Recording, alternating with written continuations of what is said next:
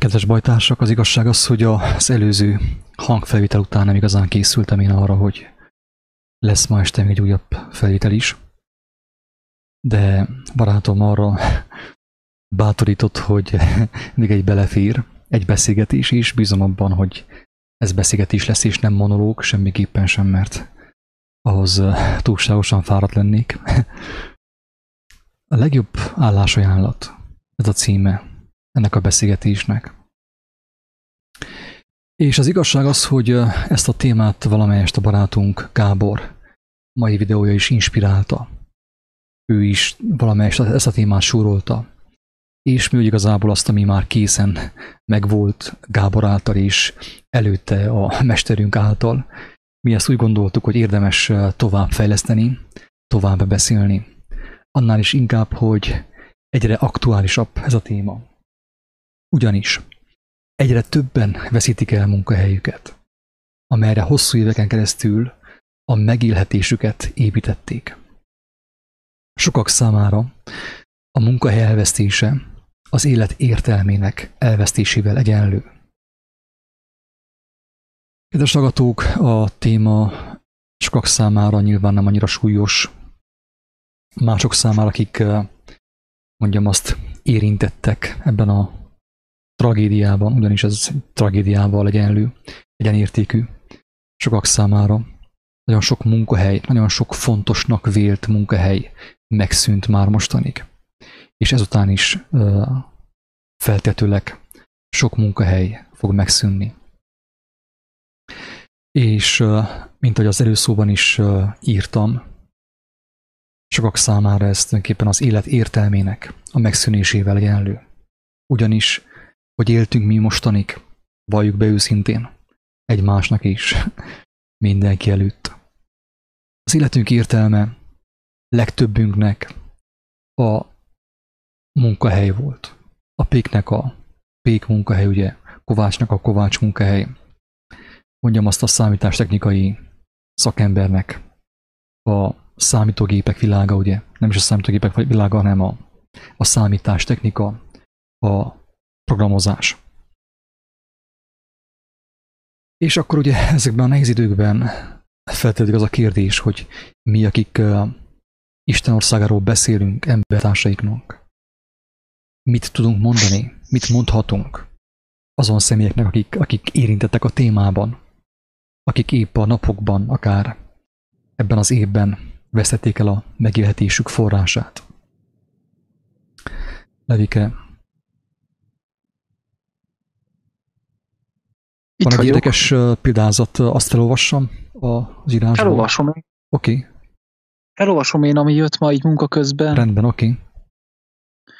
És hiszem, hogy ez is Jézustól volt, és annyira aktuális, majd a végére ki fog kerekedni. A Máté evangéliumának a 20. fejezetéből fogok olvasni, amikor Jézus azt mondja, hogy hasonló a mennyek országa egy olyan gazdához, aki jókora reggel kiment, hogy munkásokat fogadjon az ő szőlőjébe. Megegyezett a munkásokkal napi 1 dénárban, és elküldte őket a szőlőjébe. Amikor 3 óra tájban megint kiment, látott másokat is tétlenül áldogálni a piacon. Tétlenül áldogálnak az emberek. Hát ugye, mint akiknek nincsen munkájuk. És azt mondta nekik, menjetek ki ti is a szőlőbe, és ami igazságos, megadom nektek. Azok is kimentek. 6 és 9 óratájban ismét kiment, és ugyanúgy cselekedett. 11 óra körül is kiment, és talált némelyeket, akik ott átsorogtak, és azt mondta nekik, miért álltok ti egész nap itt tétlenül? Azt válaszolták, mert senki sem fogadott fel minket. Akkor menjetek el ti is a szőlőbe, mondta nekik. Amikor pedig beesteledett, így szólt a szőlő ura a vincellérjének, hívd elő a munkásokat, és fizess ki a bérüket, az utolsógon kezdve, mind az elsőkig. Igazából idáig ez lenne a lényeg. És tudjuk jól, hogy Jézus saját magát szőlőtőnek hasonlítja, mint képes beszéd. És azt mondja, hogy ti, akik bennem hisztek, ti vagytok a szőlővesszők, és ti bennem maradtok. És hogyha ti bennem maradtok, akkor fogtok majd sok-sok gyümölcsöt teremni. Mik ezek a gyümölcsök? Hát mennyei lelkület, mennyei jellem, és ráadásként az, hogy más emberek lelkét is megnyerhetjük az örök életre. Azt mondja Jézus, hogy majd az én atyám lemetszi majd még a vadhajtásaitokat, a régi vad jellemeiteket, hogy még több gyümölcsöt teremjetek, hogyha valóban bennem maradtok, és az én beszédeim bennetek maradnak. És igazából Isten munkatársakat keres magának, hogy mi is vele együtt menjünk a szőlőbe. Tehát a szőlő az maga az emberiséget jelenti. Itten. És ugye, hogy egyre inkább szűnnek meg a munkahelyek, az embereknek az értelme szűnik meg ebben a világban. Az Atya minket sem hagy, most sem magunkra, most is az embereket, most is él a lehetőséggel, az alkalommal, hogy a világ, amilyen állapotban került, azt is ő kihasználja, hogy embereket toborozzon, hogy hívjon, hogy kiképezzen az ő munkájába, mint munkatársak. Tehát nehogy azt gondoljátok, egyedül kell, nem, vele kell, és vele lehetséges csak. A másik helyen meg ugye, hogy sok az aratnivaló, azt mondja, sok a szőlő, sok a gyümölcs, sok az ember, de kevés a munkás, aki szívesen menne, és dolgozna a szőlősbe, a gazdába. És a fizetség, hát azt nem is kell mondjam, itten dénáról szól, a fizetség 1 dénár, de a fizetség az az örök élet. Ami még érdekes lehet, az az, hogy Isten az utolsó órákig hívogatja a munkásokat, és ő nem azt nézi, hogy ki mennyit dolgozott, hogy a másik egész nap dolgozott-e, vagy csak a másik 1 órát dolgozott, hogy a másik évtizedekig dolgozott-e, vagy a másik csak pár napot, vagy pár hetet idézőjelben dolgozott. Mert ő mindenkinek ugyanazt a jutalmat akarja adni, és az az örök élet. Úgyhogy bárki, aki ezt hallgatja ezt a beszélgetést, és megszűnt az élete értelme, mivel elveszítette a munkáját, szeretném, hogyha tudnád, hogy a mindenható Isten, ami mennyei édesatyánk hív tégedet egy új munkahelyre. Jó van, de feltevődik az a kérdés, Levike, hogy jó van, akkor hogy fogunk megélni. Az Isten hív engemet egy új munkahelyre, ugye, hogy dolgozzak az ő szülőjében, dolgozzak a mennyek országáit, vagy mit tudom én, embereket érítsek, vagy mondjam az evangéliumot, de hogy fogok megélni? Igen, ez egy jó kérdés, erre én is gondoltam. Hát erre mondja azt Jézus, hogy ne aggodalmaskodjatok, hogy mit vegyetek, vagy mit egyetek föl, hanem na ez az, amit az ember majd a hétköznapokban fog megélni, megtapasztalni. Tehát szó szerint a mindenható Istennek a gondviselését embereken keresztül.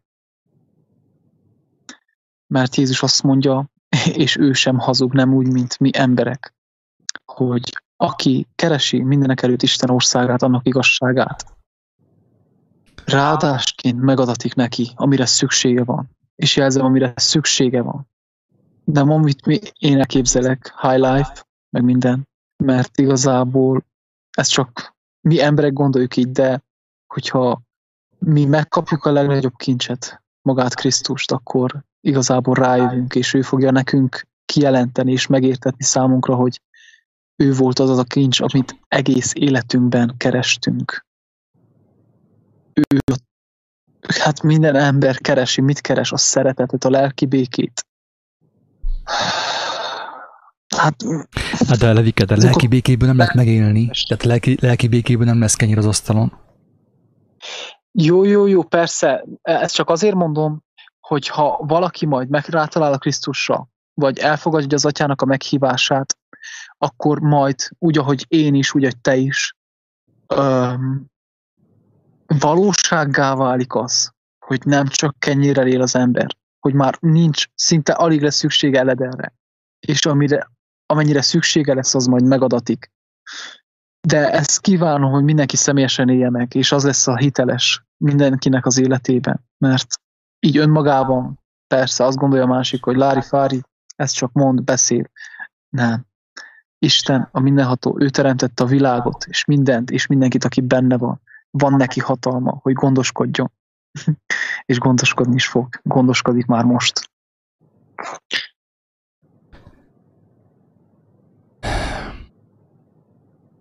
Azt mondta Jézus, hogy persze többször, tehát minden videóban, szinte minden videóban elmondom, hogy az igazság botrány.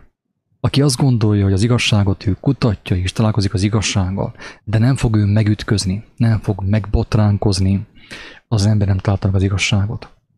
Én nem mondom azt, hogy nálam van Istennek a leghatalmasabb kijelentése. Nem mondom azt, hogy én vagyok a bölcsek kövét megkaptam. Abszolút szó sincs erről. De azt el tudom mondani, hogy én abban a picinke igazságban, amit én kaptam mostanig, én megütköztem, megbotránkoztam. A legtöbb embernek egyszerűen nem fér a fejében az, amit Jézus mondott, hogy nem szolgálhatunk két úrnak. Hogy az egyiket gyűlöljük, és a másikat szeretik, ugye az emberek. Ez úgy fogalmazza, hogy senki sem szolgálhat két úrnak egyszerre, mert vagy az egyiket gyűlöli, és a másikat szereti, vagy az egyikhez ragaszkodik, és a másikat megveti. Nem szolgálhattok Istennek és a mammonnak. Ezt mondja Jézus. Röviden itt a magyarázatot elmondanám azok számára, akik talán nem foglalkoztak még mostanig az ő tanításaival. Azt mondja, hogy vagy az egyiket gyűlöli, és a másikat szereti. Ez vonatkozik azokra az emberekre, akik úgymond világi gondolkodásúak, testi gondolkodásúak, talán még nem találkoztak Istennel. Amíg az ember Istennel nem találkozott, addig automatikusan gyűlöli az ég és a föld urát, a mindenható Istent. Nem úgy gyűlöli az ember Istent, hogy azt mondja, hogy gyűlölöm őt, hanem úgy gyűlöli Istent, hogy nem bízik bennem. Sőt, elfordul mindentől, ami nem testi, ami nem földi, megveti, úgymond gyűlöli a lelkieket, a lelki dolgokat gyűlöli az ilyen ember. Aki még Istennek a kegyelmével nem találkozott, vagy egészen pontosan nem ismerte azt fel, vagy nem fogadta el, nem fogadta be a szívébe az ő értelmébe. A másik kategória az, kedves hallgatók, azok, akik már találkoztak Isten kegyelmével. Az egyikhez ragaszkodik, és a másikat megveti. Tehát aki találkozott Istennel, ő már nem gyűlölködik, úgymond, hanem megveti, elveti a földieket, egyre inkább elveti a testieket, a földieket, nem ragaszkodik azokhoz, de viszont az ég és a föld teremtőjéhez, és az Úristen szavának a kijelentőjéhez ragaszkodik. Ugye, ez a két típusú ember van a földön. És tudjuk jól, hogy mindannyian, azok is, akik megismertük Isten kegyelmét, talán mind a két kategóriában voltunk már. Volt, hogy gyűlöltük Istent, úgy, hogy nem is tudtunk arról, hogy gyűlöljük őt.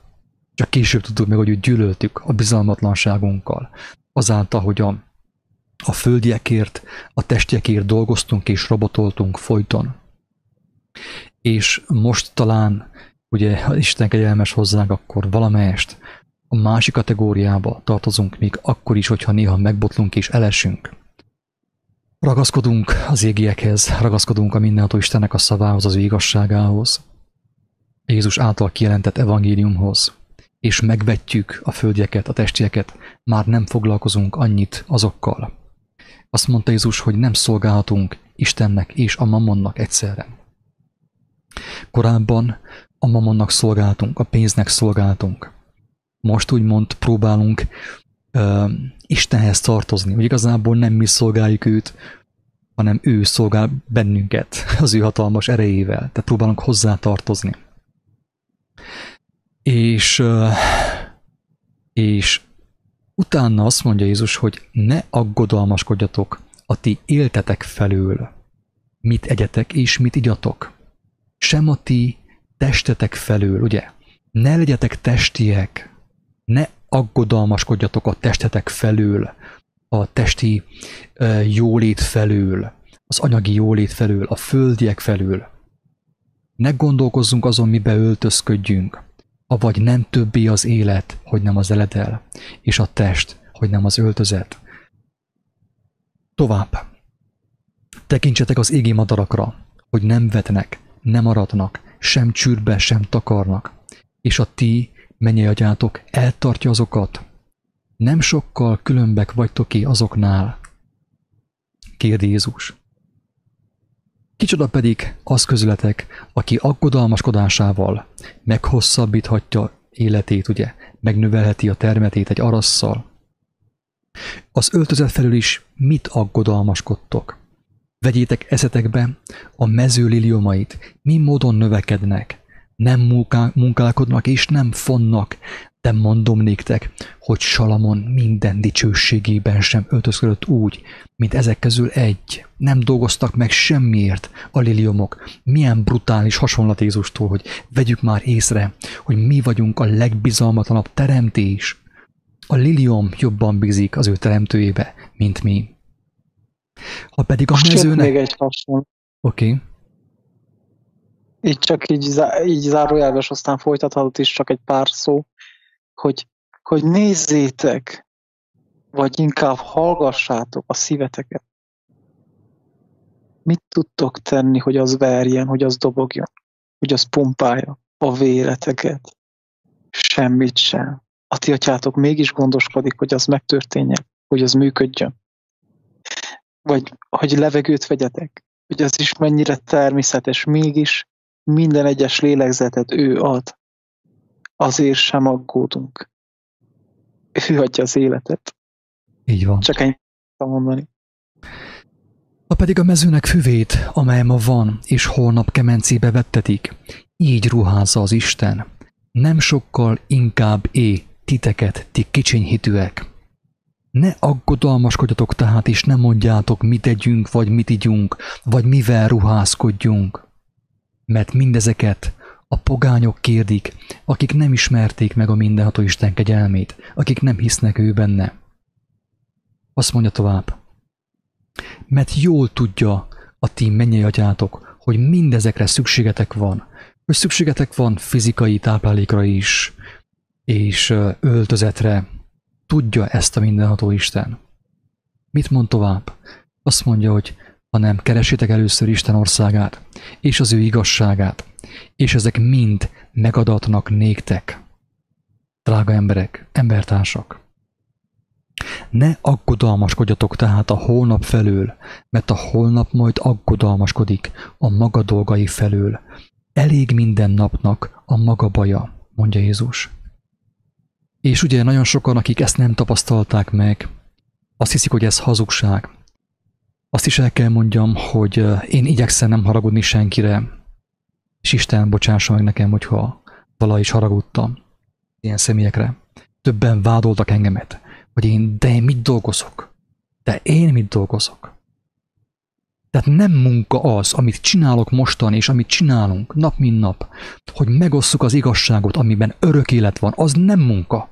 De én mit dolgozok? Mit csinálok pénzért?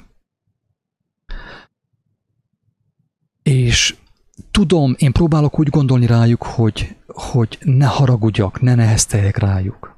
Mert nem tudják, mit beszélnek. Mert lehet, hogy azt, amit én megtapasztaltam, ők nem tapasztalták meg. Az én dolgom az, hogy imádkozzak és fohászkodjak értük, hogy ők is megtapasztalják azt, hogy örömködjenek az Úristen gondviselésében. Csak ugye a probléma az, mint tapasztaljuk, és legyünk őszinték önmagunkhoz, egymáshoz, Istenünkhöz, hogy az ember megkapja a szabadságot, de a legtöbben a szabadságot mire fordítjuk? Amikor az embernek megvan a szabadság a pénz által, a vakáció által, a szabadidő, mire fordítja az ember a szabadságát? Az igazság keresésére? Az igazság megosztására? Vagy sokkal inkább a dorbézolásra, a diszkóra, a piára, a paráznaságra, az testi élvezkedésre? Most őszintén. Volt olyan, hogy irigyeltek engemet, hogy jó, hogy nem dolgozok pénzért, és mégis ugye eltart engemet a mindenható Isten. Úgy, ahogy eltart engemet, az ő dolga, hogy tart el engemet. Irigyeltek engemet. És megkérdeztem tőlük, hogy oké, gyere cseréljünk. Fogod-e azt csinálni, amit én csinálok? Igen vagy nem? Mert én tudom csinálni azt, amit te csinálsz. Csináltam én is. Én szart pucoltam. Van nekem egy olyan videóm is a YouTube-on, amelyben megvallom szépen, tisztán, őszintén, hogy engemet az Úristen odaállított szart pucolni. hogy tanítsa meg nekem az alázatot. Ilyen is volt az életemben. Szart is pucoltam, kapáltam is, kaszáltam is, fát is vágtam, fát hasogattam, felszolgáló is voltam. Magasabb beosztású ember is voltam, úgymond. Üzletkötő, üzletemberekkel beszélgettem, sok pénzem is volt, kevés is. Mindent megcsináltam. És utána az Úristen elhívott engemet, hogy végezzem ezt a munkát. És sokan irigykednek, hogy de mit csinálok pénzét, és miért beszélek én így? Nem én beszélek így. Ha valaki engemet támad, azt támadja meg. Azt támadja, akitől ezeket a gondolatokat felolvastam, aki bizalomra hív bennünket, hogy legyünk gyermekek Isten országában.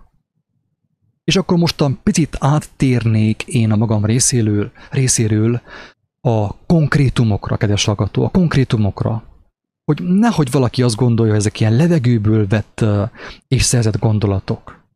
Ugye ezt Jézus elmondta, de valójában mi sem éljük meg, csak jár a szánk, ugye, mint azt szokták mondani egyesek, és Isten bocsássa meg, hogyha neheztelés van bennem, mert van. Valamilyen mértékig van, hiába tagadom, van. Néha le tudnám fejelni azt, aki ilyeneket beszél össze-vissza, de Isten bocsássa meg nekem.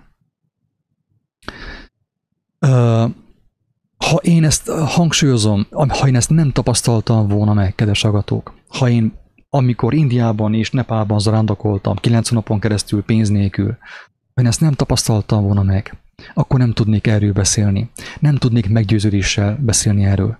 És tudom, drága igazságszeretők, igazságkeresők, hogy ezt nem mindenki tapasztalta meg. Mint ahogy nem mindenki kapta meg azt a lehetőséget, amit Salomón megkapott. Sok férfi vágyna arra, hogy 1000 felesége legyen, de csak ő kapta meg. Talán sok más ember vágyna arra, hogy bejárja Indiát és Nepált 9 napon keresztül, de én megkaptam. Mivel, hogy én megkaptam, én bizonságot teszek arról, hogy akkor is nekem nem kellett más tennem, mint ahogy Levi az előbb mondta, hallgassak a szívemre, mert a szívem, hogyha tiszta, hogyha szívem, hogyha lágy, ha engedem, hogy fellágyuljon, hogy gyermeki szívem legyen, az Úristennek a hangját szólja számomra.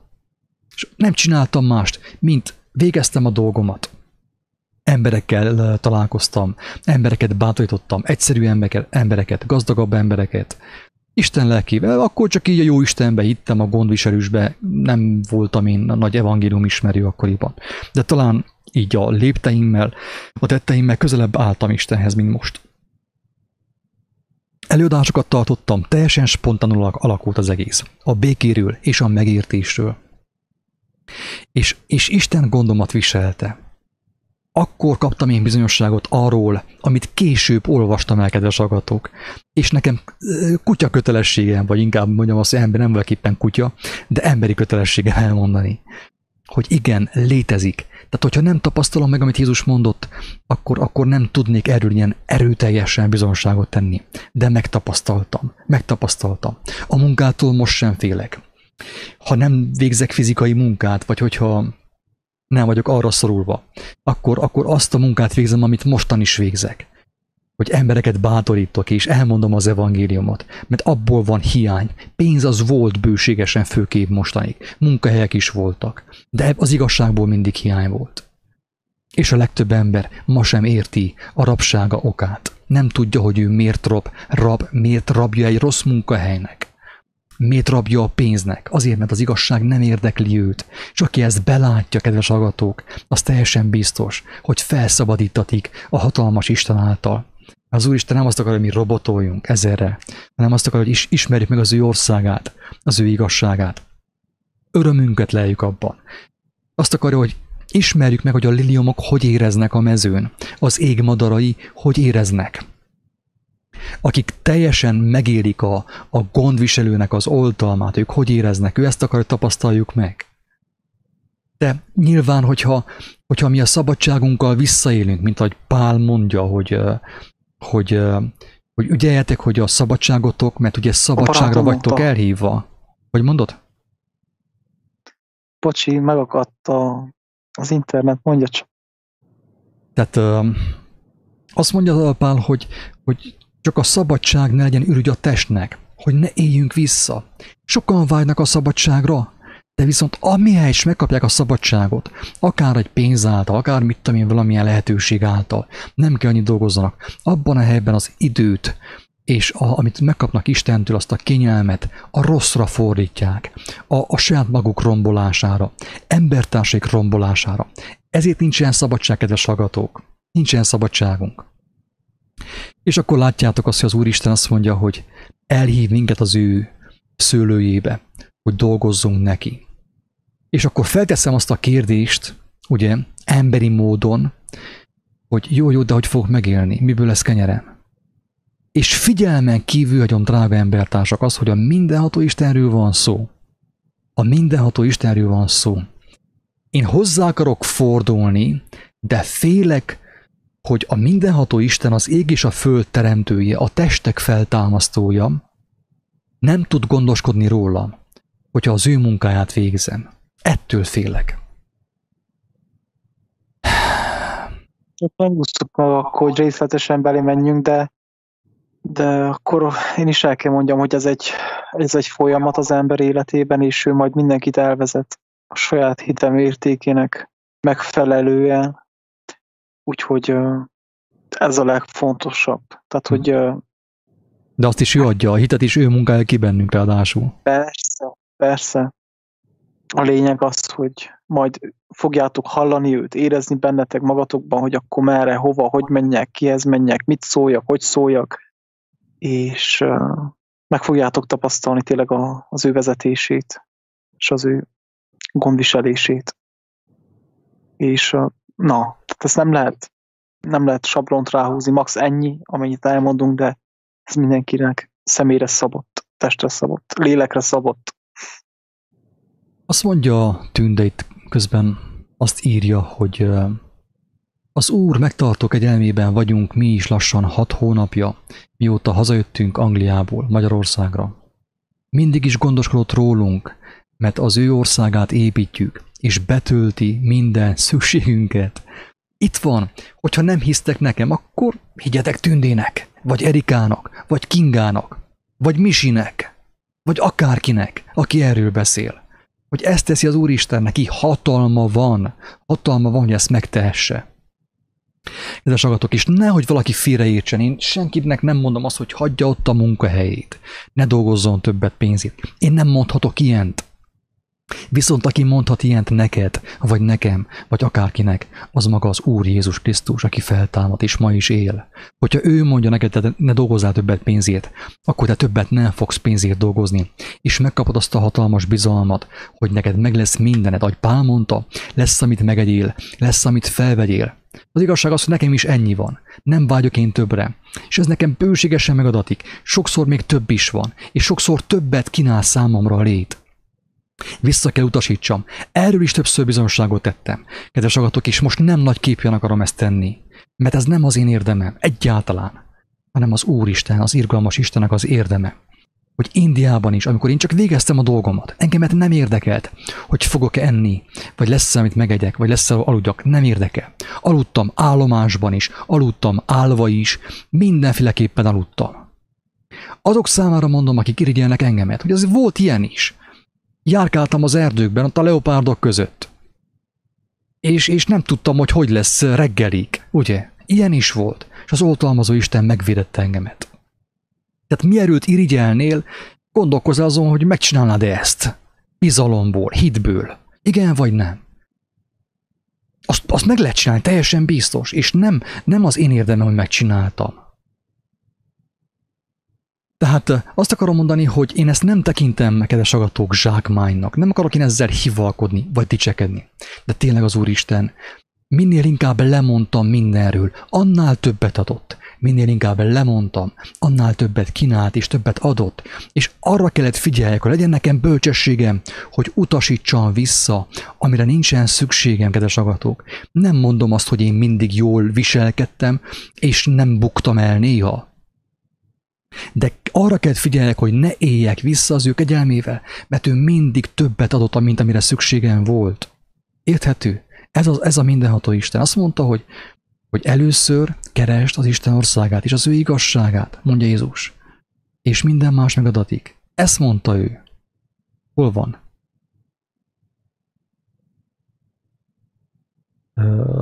Mindegy. Valahol van. Valahol van. Hogy először keressük az igazságot. Hol van? Itt legyen a szívünkben. A szívünkben. Elsősorban. Ja, igen, persze, ez a lényeg, de... Megkeresem, itt van. Megvan, 633, oké, megvan. Tehát itt van. Azt mondja, hogy ne aggodalmasodjatok tehát, és ne mondjátok, mit tegyünk, vagy mit igyunk, vagy mivel ruházkodjunk, mert mindezeket a pogányok kérik, ezzel előbb olvastam egyébként, mert jól tudja a ti mennyei-atyátok, hogy mindezekre szükségetek van, hanem keressétek először Isten országát és az ő igazságát, és ezek mind megadatnak néktek. Miért? Azért, mert Isten mindenható, és aki arra vágyik, hogy megismerje őt, megkap mindent tőle. Aki ezt nem hiszi el, és valaki gyűlöl engemet, utál engemet, mert én ezt csinálom valamilyen mértékben, azt mondom, hogy inkább próbálj meg, kérjen kegyelmet Istentől, hogy ő is megtapasztal. Én teljes szívemből kívánom, és fohászkodom mindenkit, aki ezt hallja, hogy minél többen megtapasztalják ezt. Hát akkor nem fogod tudni engemet vádolni, hogy jaj, hát, hogy én nem élems bort iszok, és vizet prédikálok, és jár a szájam, meg mit tudom én mi. Kedves agatók, azt mondom, amit tudok, amit láttam, arról teszek bizonságot. Nem arról, amit más látott. Érthető? Ez a lényeg. Ez a lényeg. Akkor elmondanám úgy is. Oké. Akkor elmondanám azt én is, hogy én például dolgozok. Napi 4-5 órákat szoktam besegíteni a barátomnak, és Jézus emiatt sem vet meg engemet. Így van. Nem vet el engemet, hogy most dolgozok 4-5 óránként, tehát így is foglalkozik velem, így is adja megértéseket, így is lemetszi a régi vadhajtásaimat. De amit el tudok mondani, hatalmas bizonyság, hogy azt érzem, hogy bármikor ott tudom hagyni, sőt, volt is, hogy idén csak úgy mondtam a barátomnak, hogy én most el kell menjek Magyarországra, apummal egyet, legyünk karanténba. Aztán ott is voltam 2 hónapot, hogy olyan munkahelyen van, ahol tényleg akkor megyek, mikor jól esik. Annyit dolgozok, amennyit jól esik, és munka közben is a munkatársammal, a munkadómmal az evangéliumról beszélgetünk. Ez a gondoskodó Isten, ez az oltalmazó Isten, ő a gondviselő. Még megadja, tehát olyan is volt, hogy emlékszel, Evike, hogy ugye dolgoztunk, fát vágtunk itt kint az erdőn, és közben is csak arról beszélgettünk, és úgy tehát elröppent, egy szempillantásnyi volt az egész. Pontosan. És közben is Isten országáról beszéltünk, és növekedtünk, teltünk meg lélekkel. És a munka is pikpak eltűnt a kezünk alatt. Pontosan. Se fáradt. Egy másik barátunknak a bizonságát, azt elmondom, aztán majd hát ő is elmondja majd, hogy neki olyan munkahelye volt ugye a régi világban, ugye most az új világot éljük mostantól. 2 nagyon jó munkahelye volt, 2 nagyon jól jövedelmező munkahelye volt. Folyt a pénz az ő házába. Ez történt, ez az igazság. Így mondta saját szájával, hogy ömlött a pénz az ő házába. Ez történt. Igen ám, de viszont úgy már közben ő érezte, hogy nem elégíti őt ki a pénz. Valami hiányzik az ő életéből. Keresgélt, ezotériában, kereszténységben, mindenfelé keresgélt, kutatott, és végül rátalált egy keresztre, az evangéliumra. És megkapta a békességet, a boldogságát. És most tele van örömmel, és lelkesedéssel, és bizalommal, és hittel, és nyugalommal. A 2 jól jövedelmező munkahelyét, ami rengeteg pénzt hozott számára, elvesztette. Egyszerre vesztette el mind a 2. Egyik a zene volt, a másik a turizmus. Kinek kell most a zene? Hát be van tiltva minden. Nincsen zene, nincsen turizmus. De viszont Isten ismerte őt, ismerte az ő szívét, az ő szándékát, és megadta neki, hogy legyen neki egy újabb földi munkahelye. Megvan a megélhetése, de közben bőségesen tud ő gondolkodni az Isten országáról, tud növekedni lélekben. És hogyha úgy tetszik Istennek, akkor megadja talán hónap azt is, hogy többet soha nem fog dolgozni semmit az ég adta világon. És ezért akartam mondani ezt is, meg azt is, meg amazt is, hogy mindenkit az Úristen az ő hitének mértéke szerint kezel. És mindenkit az ő hitének mértéke szerint vezet ezen az úton. Nem várja azt, hogy akkor most hirtelen lemondjál mindenről, ott hagyjál mindent. De lehet, hogy tőled ezt várja, és meg is adja hozzá a hitet, de a barátodtól, a barátnőtől nem ezt várja. Mert őt is az ő hite szerint vezeti. Érthető a lényeg, kedves hallgatók? Tehát nem az van, hogy akkor most nem dolgozunk instant, kilépünk, nem dolgozunk pénzért. Mindenki azt csinálja, amire az Úristen őt elvezeti. De hogyha még hozzá sem fordultál, hogyha még nem ismerted meg az ő kegyelmét, az igazságot, az evangéliumot, akkor hol fogsz elindulni, vagy mit fogsz csinálni? Őszintén. Azt mondja, hogy 6.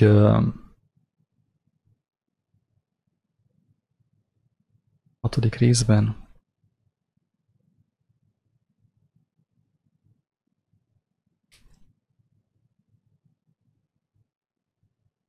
Tehát a lényeg az, hogy azt mondja, hogy keressük először. Tehát a Máté evangélium a 6. fejezet 33. rész. Azt mondja, hogy először keressük Isten országát. Ne utoljára, hello, itt rontottuk el. Hát én is itten rontottam el, ez az igazság. Hogy először én a földeket kerestem. A földi jólétet, a földi pénzt, a földi fizetséget, a mammont, a kaját, a mindent, a földi élvezeteket. Azt kerestem legelőször. Aztán este maradt egy 2 perc még elalvás előtt, és elmondtam egy mi atyánkot. Vagy ottan valamit magamba ottan motyogtam, mint a motyogató ronty. És persze nem működött. Hát miért nem működött? Azért, mert nem tudtam akkor még ezt, hogy Jézus azt mondta, hogy keressük először. Először azt keressük. Mert ha először azt keressük, akkor a többi megadatik. De mi megfordítjuk, és nem értjük, hogy miért nem működik. Mert megfordítjuk. Meg van fordítva. A feje tetején van a teremtés rendje. És nem értjük, hogy nem akar működni, pedig mondtam 2 rózsafűzét egymás után, és semmi nem működik. Nincs Isten. Isten van. Ő ismer téged.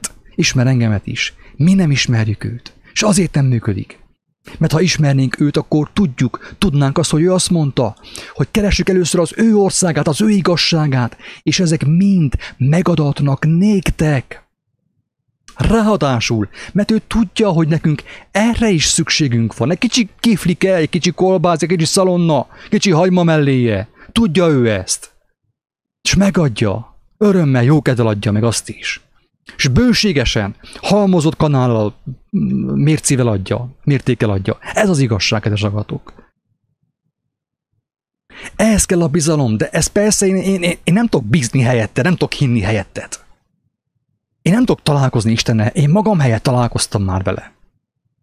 És ha eltávolodtam tőle valamiért, valami kísértés miatt, akkor én magam helyett kellett visszamenjek oda hozzá. Azt mondjam, Istenem, én tévedtem. Megint eltévejettem, megint bolond felé mentem.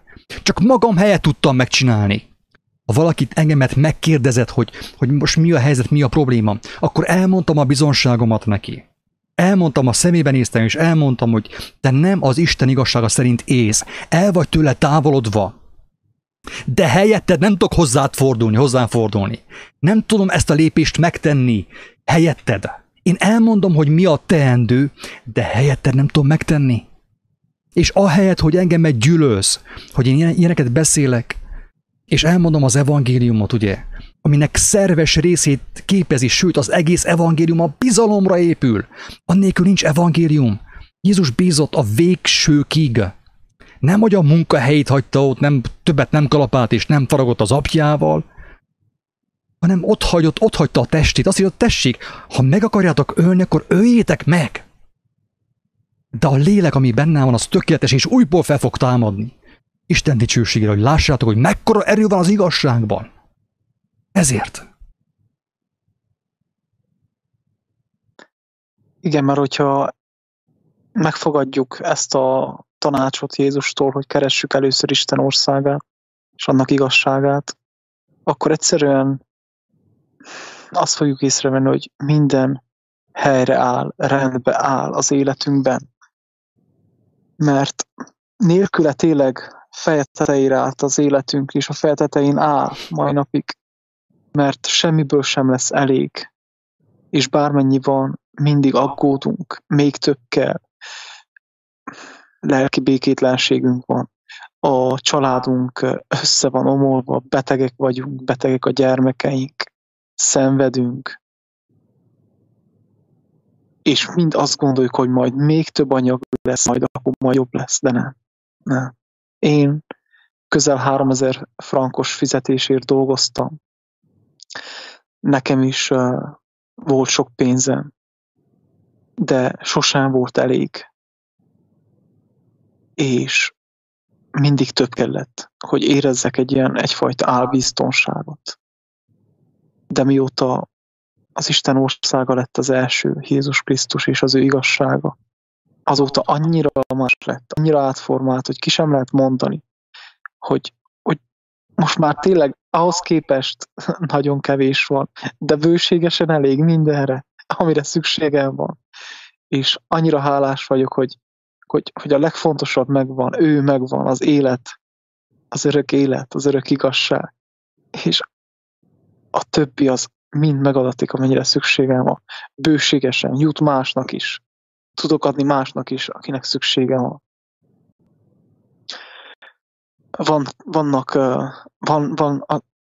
Van család, igazi családom. Vannak igazi testvéreim. Van igazi szeretet benne. Van igazi egység.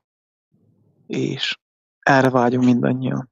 És ez az Isten országában helyreáll.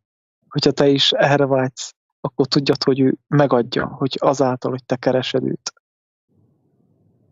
Rendbe rak téged is, rendbe rakja a környezetedet is, és lesz igazi béke, gondviselés. Ezt kívánom mindenkinek, hogy induljon el ezen az úton, és tapasztaljátok meg személyesen. Én is azt kívánom, kedves hallgatók. Én még egyszer fel fogom olvasni ezt a példát, amit Levike felolvasott, hogy nyomatékosítsam, hogy ezt Isten mondja. Azt, ha te nem fogod elhinni, az már a te dolgod, a te bajod. A mi kötelességünk az, hogy elmondjuk és bizonságot tegyünk arról, hogy ez igaz, ez létezik. Hogy te hogyan döntesz, az már te dolgod. Ha te egy lépést teszel az Úristen felé, ő megtesz 100, 1000 feléjét.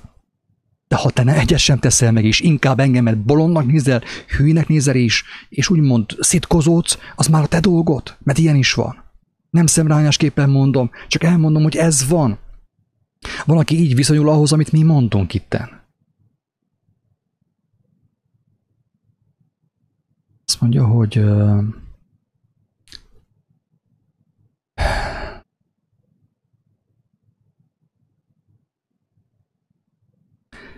Máté evangéliuma, 20. rész.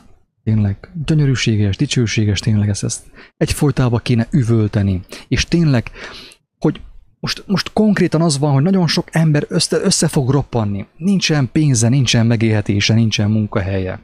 Sokan felkötik magukat, ez annyira komoly kérdés, kedves hallgatók. Sokan felkötik magukat. Mint sem, hogy Istenhez kiáltsanak legalább egyetlen egy mondatot, hogy Istenem, összetörtem, széttörtem, kész, csőd vagyok. Tudsz-e velem valamit kezdeni? Egy ennyit, ne. Inkább megy, veszi a kötelet, megszaporonozza és felköti magát. Ez van. Nagyon komoly téma ez egyébként. Nagyon komoly téma. És biztos, hogyha az Úristen ugye valakit megérint, lehet, hogy egyből nem fogja az első nap elküldeni, prédikálni a központon. Lehet, hogy az első az lesz, hogy ad neki egy hozzáillő munkahelyet, amivel meg tudja oldani a mindennapi problémáját, azt a mindennapi betevő falatot. De még ezt sem kérjük. Miért? Mert az Istenünk Hollywood volt, a szórakoztatóipar volt, az X-faktor volt a mi Istenünk mostanig. A vallás volt, a templom volt a mi Istenünk, de minden be van zárva, és már nem segít semmi. Ébresztő, kedves hallgatók. Tehát nem biztos, hogyha hozzám fordulsz, akkor egyből téged elküld ki a központra Máté evangéliumát olvasni és magyarázni. Hanem lehet, hogy ad neked egy hatalmas bizonság, hatalmas csodát, amit te megosztasz embertársaiddal. Beszédben is közben dolgozol, mit tudom, egy pékségben, vagy valahol egy tisztességes munkahelyen. Nem szégyen a munka, én sem szégyelném egyáltalán. Tudok dolgozni.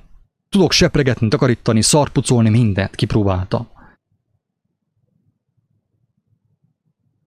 Máté evangélium a 20. fejezet.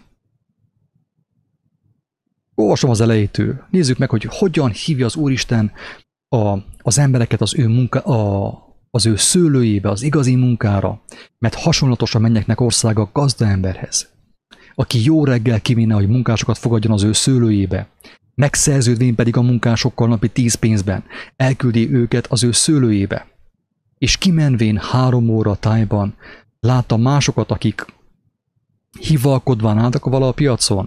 Tehát mit jelent az hivalkodva? Tehát hogy olvastat eledik az új fordítással?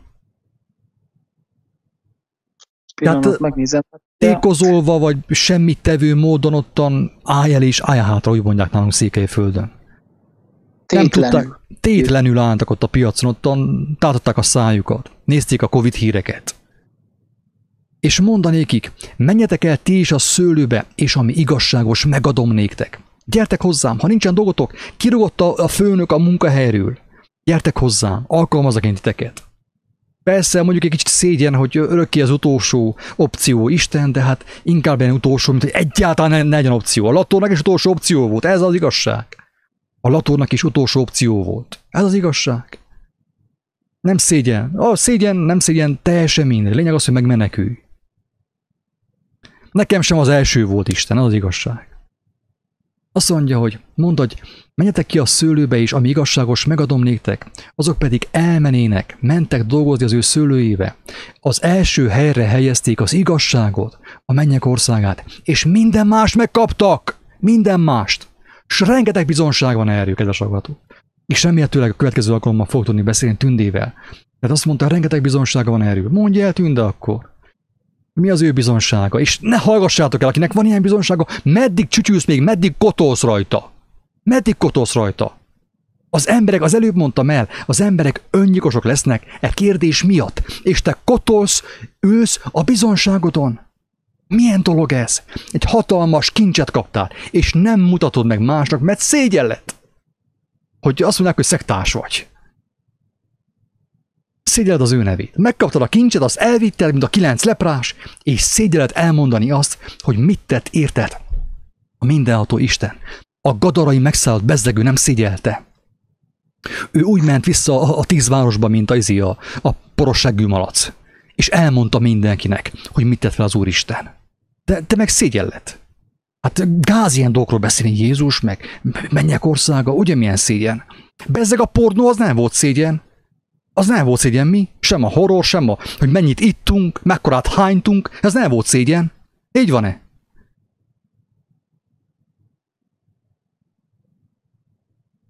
Azt mondja, menjetek a szőlőbe, és ami igazságos, megadom nektek, amit ígértem, amit én ígértem, megadom, mert nem vagyok ember. Meg fogom adni azt, amit ígértem nektek.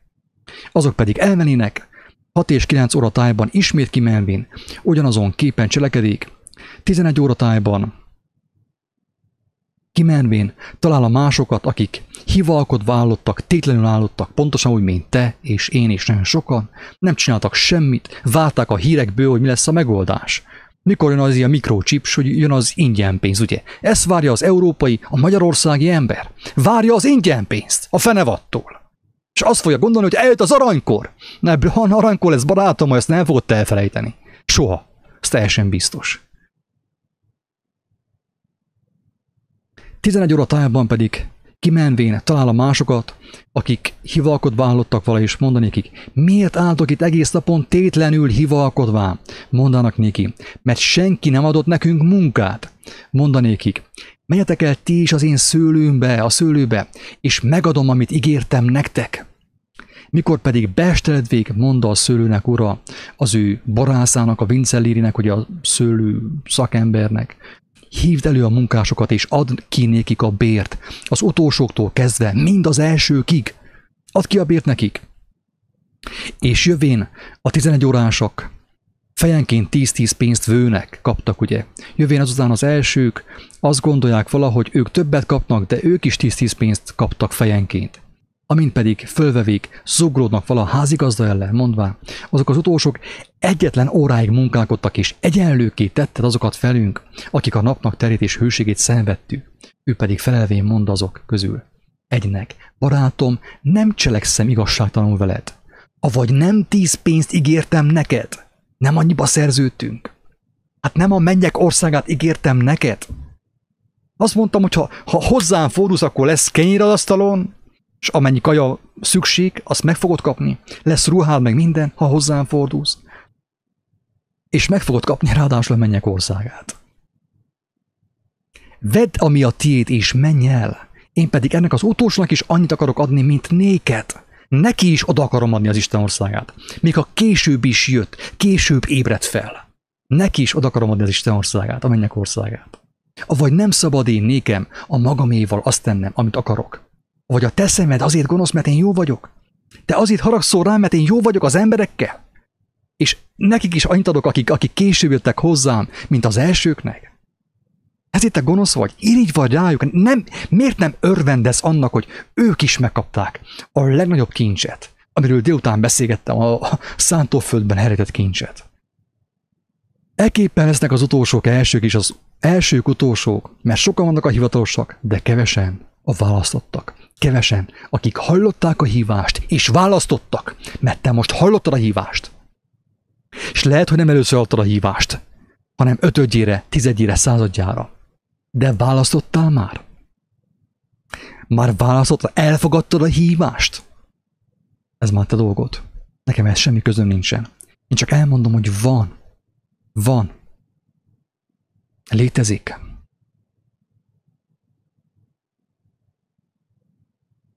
Beszélgetés előtt még azt mondtam, hogy még ez is a hasznunkra válik, az előnyünkre, és még segít is minket, hogy láthatjuk azt, hogy a szemünk előtt omlik meg az egész rendszer.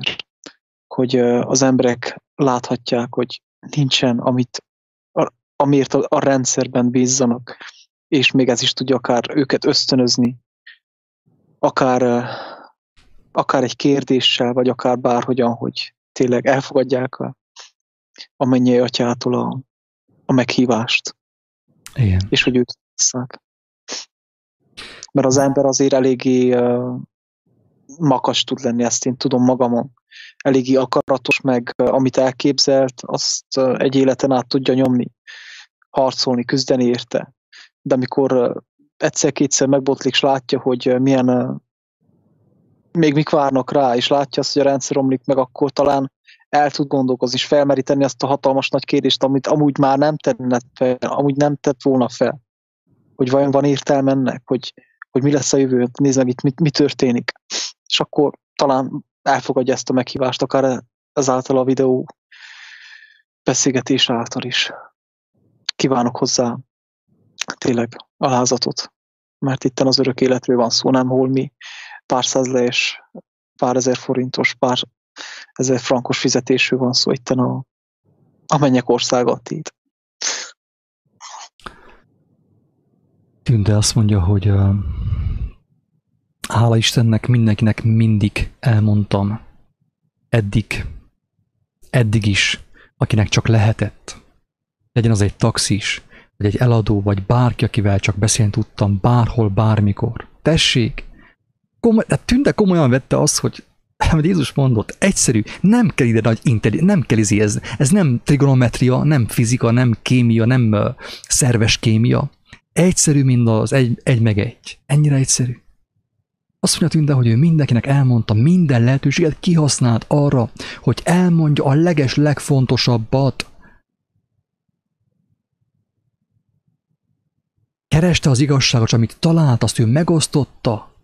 Elmondta az evangéliumot az embertársnak, a taxisnak és mindenkinek, az eladónak. És azt mondja, sőt, ha mentem egy munka felvitelire, állásinterjúra, mindig Jézussal mentem. És mindig róla tettem bizonyságot. És mindig megkaptam a munkát. Na, látjátok, hogy ez az igazság is, és tényleg én bánom, hogy néha olyan túl durva vagyok, és nincsen bennem akkor alázat, mint Tündében, akár. Vagy Levikében. De tényleg mondjátok el mindenkinek, a háztetőkről üvölcsétek, hogy Isten hatalmas és dicsőséges. Mert Igaz, amit Levike mond, hogy nagyon sok embert ez az elbukott rendszer, a szenvedés is arra fog késztetni, hogy Istenhez fohászkodjon, de másokat meg az öngyilkosságra, és nem tudhatjuk, hogy ki megy balra, és ki megy jobbra. És higgyétek el, az is számít, hogy el van-e mondva, meg van-e mutatva az út, vagy nem. Hogy amit mi tudtunk, azt megtettük-e Isten segedelmével, vagy nem. Tehát a rendszer meg fogja törni az embereket, és szükség van a megtöretetésre ahhoz, hogy a talaj fellazuljon, megpuhuljon. Az ember be tudja fogadni az igazságot. De sajnos ugye az ember, hogy Levike is mondta, annyira makacs, hogy inkább felköti magát, mint Júdás. És azt gondolja, meg fog szabadulni mindentől, de ez nem igaz. Ez nem igaz. Én is megtettem volna. Ha tudtam volna, hogy meg lehet szabadulni az öngyilkosság által, minden tertől, minden fájdalomtól, én is már elhúztam volna a csikot innét. Ez az igazság. De tudtam, mert Isten megmutatta, hogy nincs halál, nem tudsz meghalni. Nem tudsz megszabadulni. Csak egyféleképpen. Hatalmas Isten ereje által. Az ő kijelentése által. Jézus által, az evangélium által. Ő szavai által. Angél azt mondja, nagyon hiszek Istenben. Nekem már sokszor segített, de mit tudok a mostani helyzetben tenni? Tudom, hogy Isten idezik. Angéla, azt mondd el az embertársának, amit te személyesen tapasztaltál, amit megkaptál. Azt mondd el, úgy, ahogy tudod, nem kell ezt túl filozófálni. Sőt, ha hiszel Istenben, oké, ő is szeret téged, de viszont az evangélium az arról szól, kedves Angéla, hogy megismerjük őt, hogy jobban, még jobban halljuk a hangját, hogy legyen nekünk bizalmunk a nehéz időkben. És ehhez szükséges az evangélium, Angéla. Fogjál neki, a kedves férjeddel, a gyermekeiddel, olvassátok az evangéliumot imában, alázatban, és meg fogjátok érteni, és kaptok még több bizalmat, még több hitet, még több megértést, és annak is a megértését többek között, hogy mit cselekedhettek ti? Mit tehettek ti? Olyan kevés, olyan kicsik az négy evangélium le van írva, az Úristen megáldja, megtölti erővel a sorokat. A sorok megelevennek és táncolni fognak a szemeitek előtt. És meg is értitek, ráadásul megteltek erővel azáltal. Mert nagyon nehéz idők jönnek. És tényleg nem tudom, hogy miben lehetne kapaszkodni, annyi mindent megvizsgáltam. A Dalai Lámával szemtől szembe voltam. Nagy gurukkal, 140 éves mesterrel szembe voltam. Meditáltam, meg lélegeztem, meg mindent csináltam. De máshol nem találtam igazi békességet. Csak itt. És erről teszek én bizonyságot. Ha valaki azt mondja, neki segítettem, mit tudom én, a tevén való lovagolás, és attól megvilágosodott, akkor azt hirdesse az, én ezt kell hirdessem, ez az én dolgom. Ez működött. Azok után, hogy rengeteg mindent megpróbáltam. Rengeteg földi élményt, földi megvilágosodás technikát, meg zarándokoltam, meg egyedül voltam, meg mindent csináltam. Elmentem Afrikáig is vissza, majd fel a Himalájába is vissza. És sehol nem találtam. Az 4 evangélium ott volt a polcon mindig, ott porosodott a polcon. És nem tudtam, hogy ott van. Persze a soroknál, a szavaknál, a leírt szavaknál többre van szükség. Ezt mindig elmondom. De azt megadja az Úristen, azt is megadja az Úristen nekünk. Aki igazán éhezi, és szomjazza az igazságot, és beviszi őt a szőlőbe szépen, és ad neki munkát, de olyan munkát ad, kedves hallgatók, amit az ember már örömmel végez, és nem kényszered, jaj, megint kell lássam a főnökömnek az arcát. Ki nem állhatom. Nem ilyen munkát kapsz tőle. És arról is hányszor bizonságot tettünk már a barátaimmal. Hogyha csinálunk valamit, azt nem azért tesszük, hogy jó, hát segítsük ki Istenkét, mert ugye el van veszve ő nélkülünk. Nem erről van szó, kedves hallgatók. Magamért csinálom. Magamért. Ő meg tudná csinálni nélkülem is. Ő már nélkülem is mindenható volt. De hogyha én részt veszek az ő munkájában, akkor érzem az ő jelenlétét, az ő közelségét. Nekem van szükségem, és megerősít. Megerősít, és örömöm van benne. Gyönyörködöm benne. Ezért csinálom. Nem Istenért csinálom, magamért csinálom. Nekem van szükségem erre, mint Jézusnak. Azt mondta, hogy az ő eredele az, hogy cselekedje a mindenható akaratát. Az táplálja őt, engemet is ezt táplál. Erre mondta Levike, hogy oké, hát szeretünk enni, hát és éppen úgy eszünk, mint ti. De ha nincsen kajat, akkor is megvan, köszönjük szépen. Isten megmutatta azt is, hogy kajával vagy kaja nélkül. Mindegy nektek, mert ti már az én gyermekeim vagytok. Mi kell több? Ez az legújabb állásajánlat, a legjobb állásajánlat. Van, aki elfogadja, és van, aki nem fogadja el. Én őszintén bízom abban, sőt fohászkodom, hogy aki ezt hallotta, el tudja ezt fogadni. Nem kell hozzám fordulni, most én mit mondjak még, már egy órája megint már itt papolunk. 1 óra és 1 perce. Ez számomra már a 3. óra, 4. óra mindjárt. A mai nap folyamán. Nem attól fog valaki megtelni Istennek a lelki, vagy engemet hallgat. Persze, ez egy jó útjelzés lehet, de ennél többre van szükség. A személyes kapcsolatra. Képzeld el, hogy a férjet, vagy a feleséget sosem ment volna hozzád. Nem lettél volna az ő felesége, nem. Életed végéig, 80-90 éves korig, ugye, levelezel vele. Hát köszönöm szépen, abból a szerelemből nem kérek. Hogyha már nem találkozhatok én vele személyesen, akkor inkább mást választok, így van-e? Na ugyanez lehet a mennyek országával, Isten országával. Oké, most hallott tőlem, vagy lelkétől, vagy valaki mástól. Hallott tőlünk, ugye? De ez neked nem elég. Nehogy valaki azt higgye egy percig is, hogy neki elég bennünket hallgatni, nem elég. Ha nem személyes, ha te a vőlegényt személyesen nem ismerted meg, te nem találkoztál vele, és nem beszélgetsz vele, nem vacsorázol vele, mint a szerelmesek, akkor neked az nem lesz elég. Nem lesz elég olaj a lámpásodba, és egyre sötétebb napok következnek, és ha nem lesz olaj a lámpásban, ki fog aludni a lámpásod? Az előző videóban elmondtam azt, ugye, sötét napok következnek, vagy valami ilyesmi, hosszú sötétség következik. Elmondtam azt, hogy az olaj az aratásban van. Az aratásban lehet olajat szerezni. És a szőlőben. Magyarán ugye székelyül. Az olaj ott van, ahol az ember cselekszi azt, amit Jézus mondott. Azáltal gyűl az olaj az ő lámpásában. És azáltal tud ő jobban világítani. És egész addig a sötétség végéig, mert aki a sötétség végéig nem fog világítani, annak a fénye kialszik.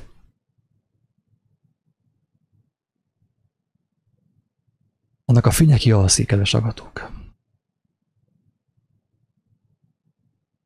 Levike valami még neked?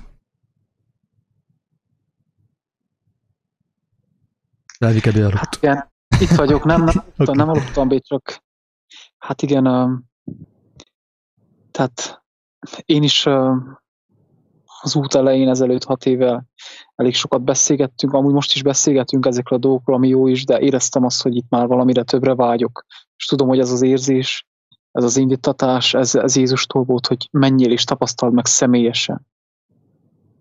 Menjél, tapasztald meg azt, hogy beszélsz az Isten országáról, és tapasztald meg azt, hogy én bizonyságot teszek az egyszerű szavaid mellett, és hálát adok neki, hogy tényleg ez működik.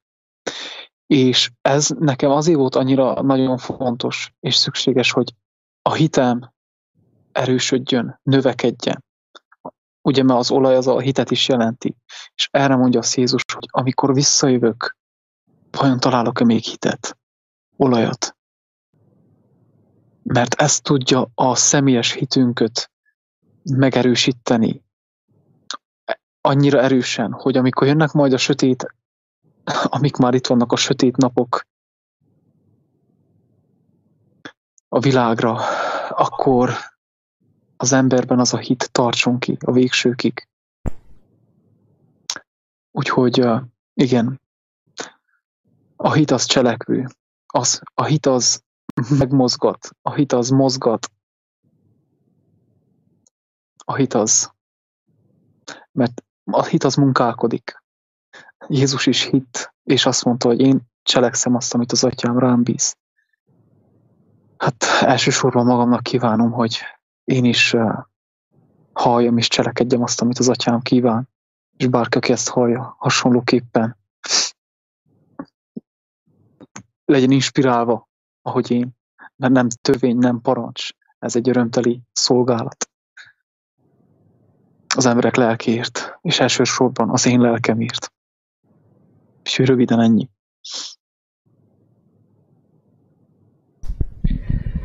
Kedves bajtársak!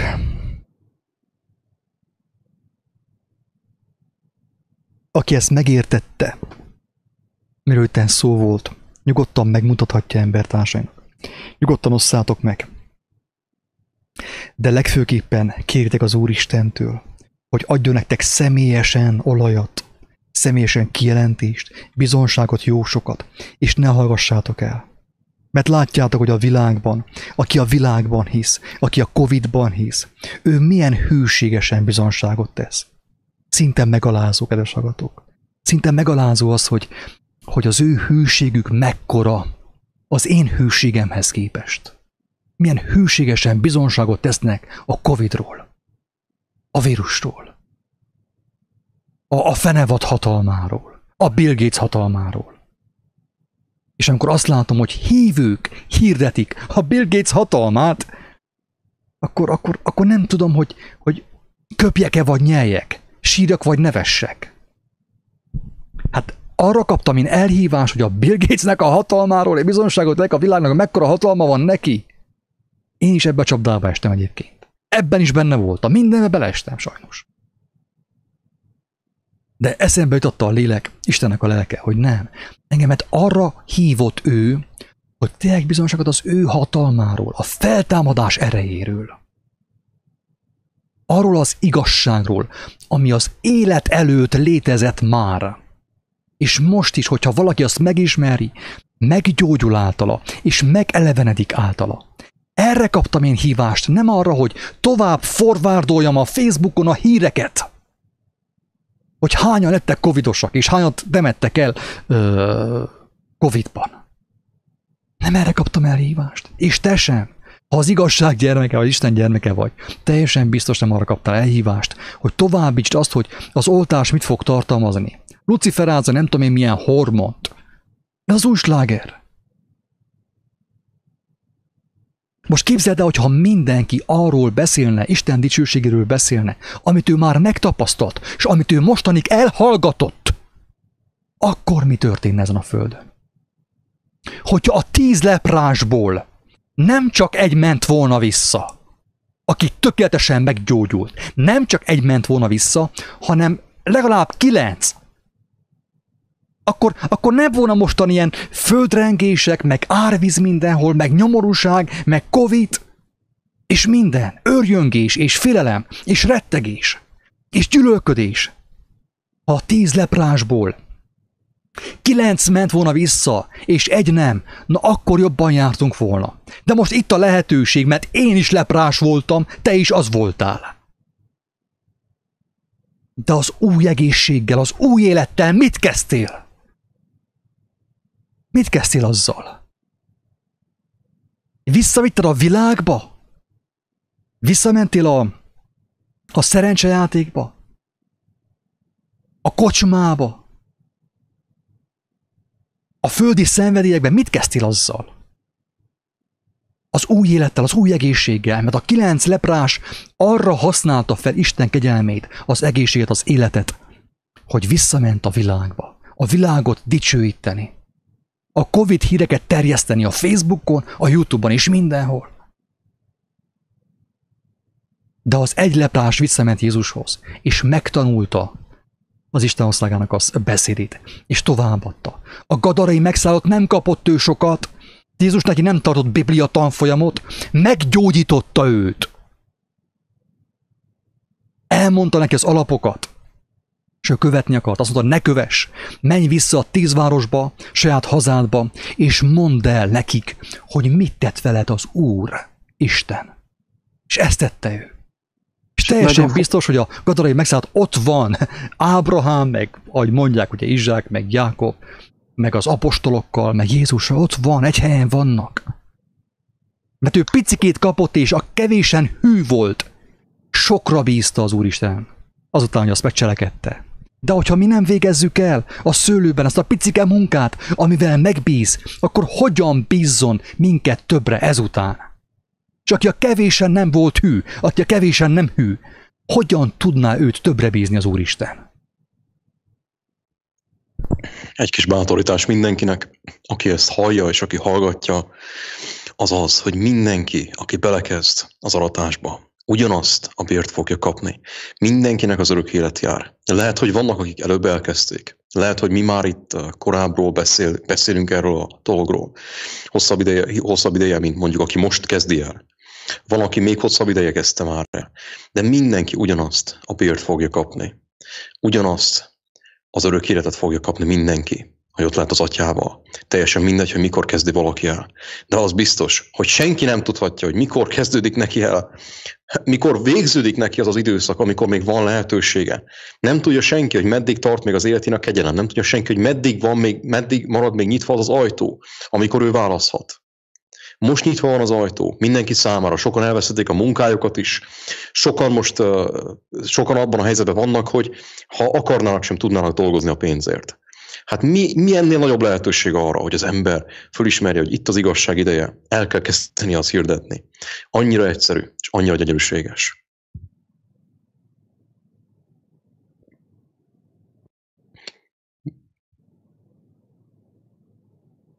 Egy fontos dolgot még szeretnék mondani a leprással kapcsolatosan, Jézus maga mondott. Tehát ugye mindannyian kapunk gyógyulást. Ezt mindenki tudja a saját életében, hogy volt halálos beteg, és megkapta a gyógyulást Jézustól. De ahogy ebben a példázatban olvashatjuk, egy ment vissza a 10-ből, hogy áldja és dicsérje az Istent. És Jézus egy nagyon fontos dolgot mondott, ami kőszikla tud lenni az életünkben, sőt, kőszikla is az életünkben. Azt mondta, hogy menj el, mert a hited megtartott. Mert aki megteszi ezt a lépést, hogy megkapja a kegyelmet, a gyógyulást, és ő szívből hálát tud adni Istennek, és áldja az Istent érte, akkor abban az emberben, abban a pillanatban olyan hit születik, ami örök életre meg tudja tartani őt. Mert az ember már fogja keresni az Isten országát. Abban az emberben az Isten országa már az első hely lesz.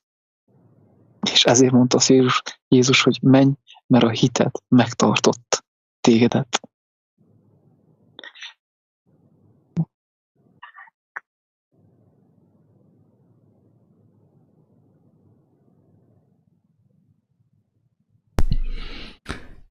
Igen. Az a hit, az első lépés, kedves hallgatók, direkt Jézus hangsúlyozza azt, hogy csupán egy mustármagnyi. Tehát úgy jelképesen azt mondja, hogy picike, hogyha volna, akkor mindenki megmenekülne. De az Úristen nem fog megerőszakolni, mert ha Isten megerőszakolna, akkor mi is robotok lennénk.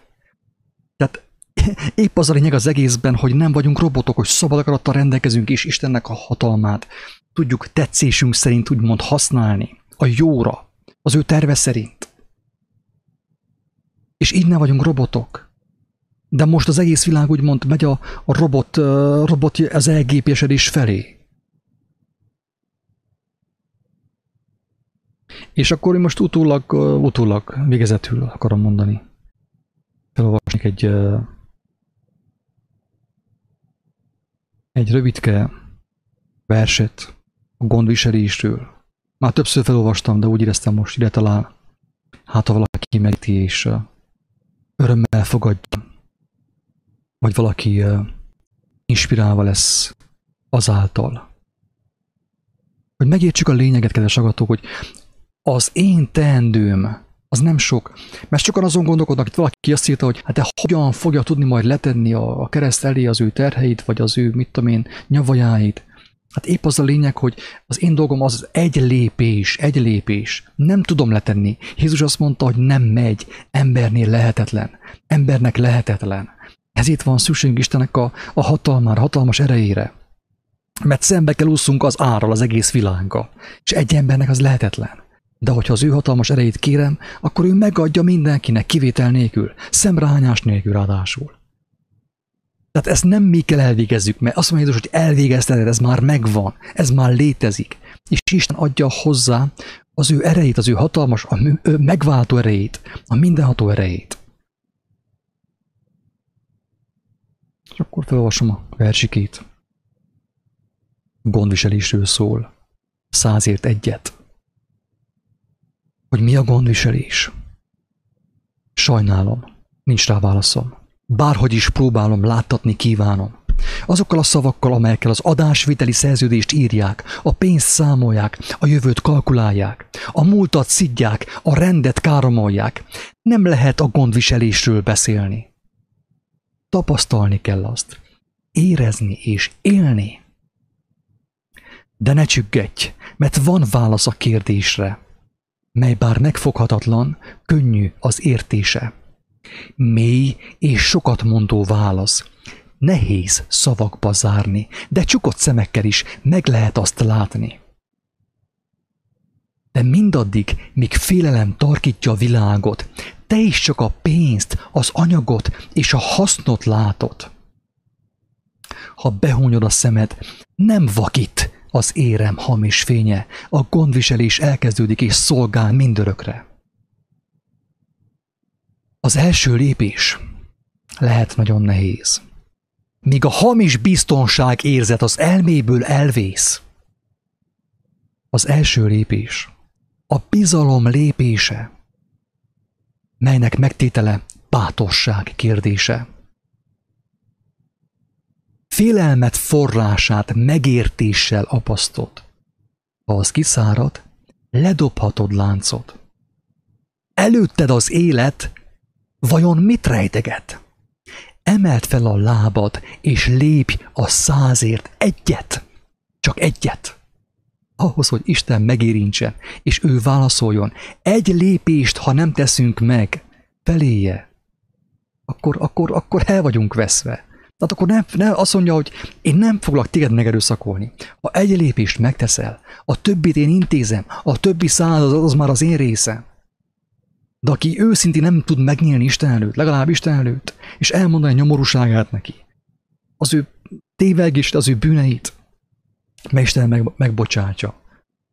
De ha nem teszed meg az egy lépést, akkor ő nem tud megtenni 100 felén. Nem tudja adni a hatalmas erejét.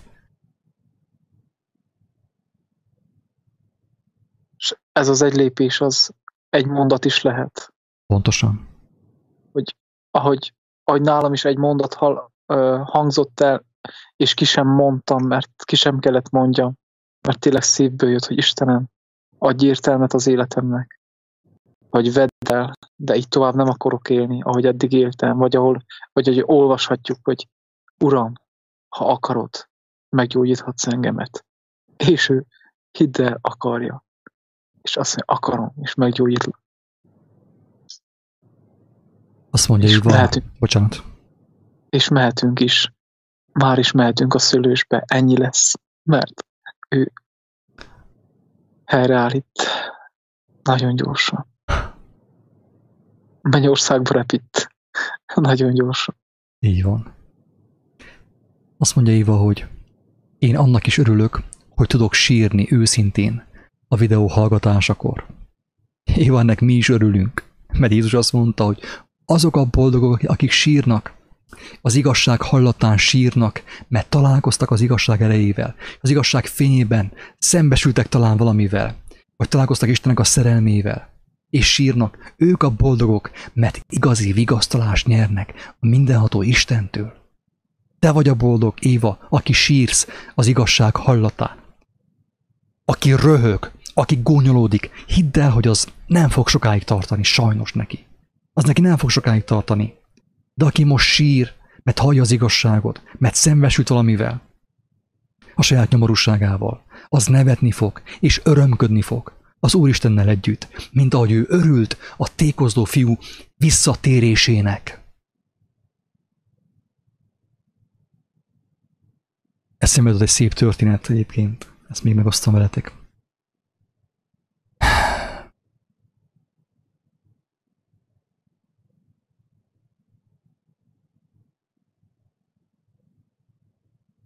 A történet a következőképpen hangzik. A verset kedveltünk, de az én kezeim által lettek írva. Teljes meggyőződésem, az Úristennek a lelke volt az, aki indította ezt a verset.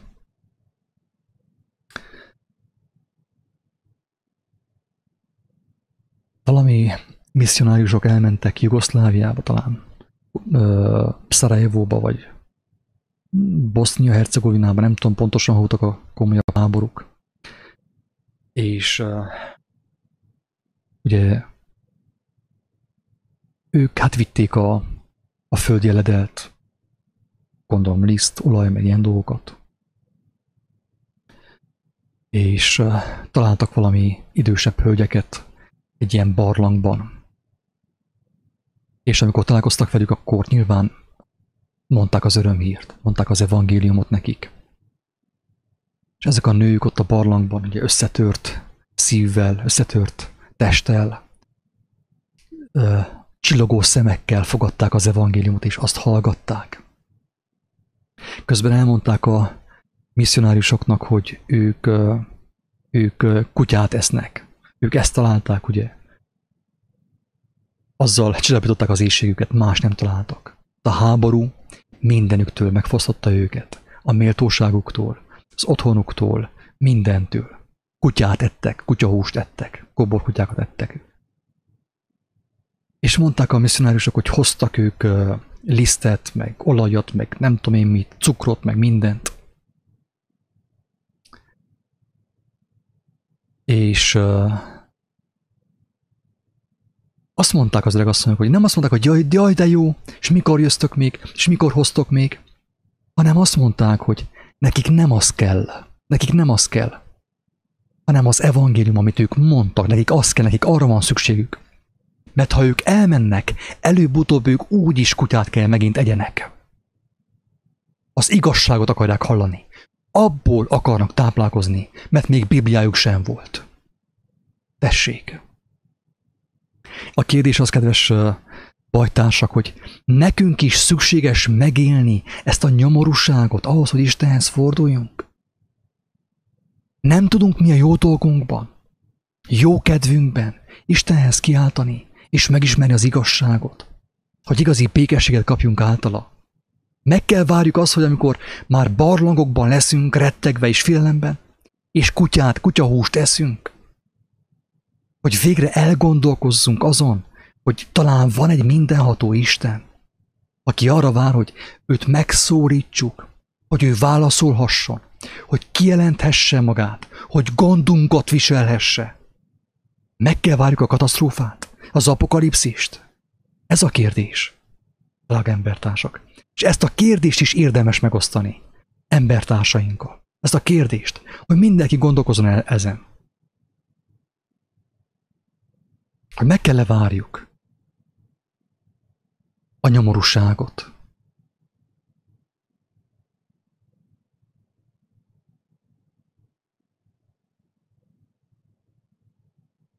Kedves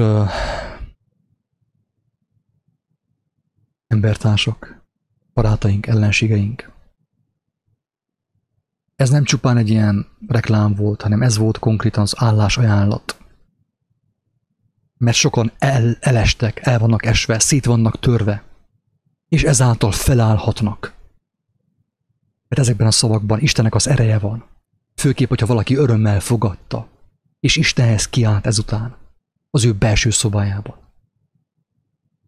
Ez egy valódi állásajánlat. És aki ezen ajánlatot elfogadva feláll, többé nem fog elesni.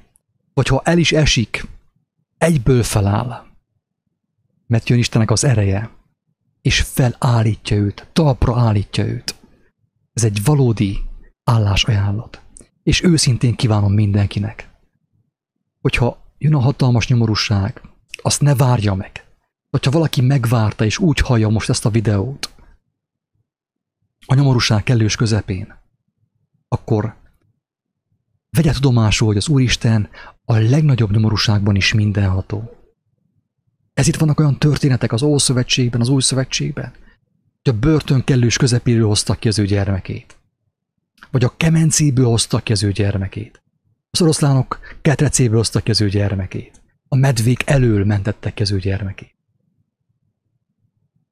Ez itt vannak ilyen történetek, hogy nekünk bizonságos szolgáljanak, hogy itt a mindenható Istenről van szó, aki nem erőszakos, aki nem erőlteti rá az emberre magát, de aki hozzáfordul, mint gyermeki alázattal, mindenkinek válaszolni fog. Kivétel nélkül. Örömmel. És adja az ő bölcsességét, az ő igazságát, az ő mindenható erejét, és az új életet, az új szívet, az új lelket. Ha kell ez az állásajánlat, akkor itt van.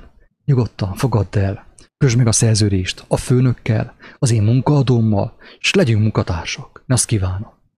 Lehet, hogy soha nem fogunk találkozni, de adja az Úristen, legyünk munkatársak. És hát majd oda fenn, ott, ahol tényleg nem lesz Covid, meg szorongás, meg stressz, meg bánat, meg versengés, meg örjöngés, meg gyűlölet. Hát ott majd fogunk találkozni, és megiszunk egy pohár bort. Valakinek valami mondandója, Levike Gábor?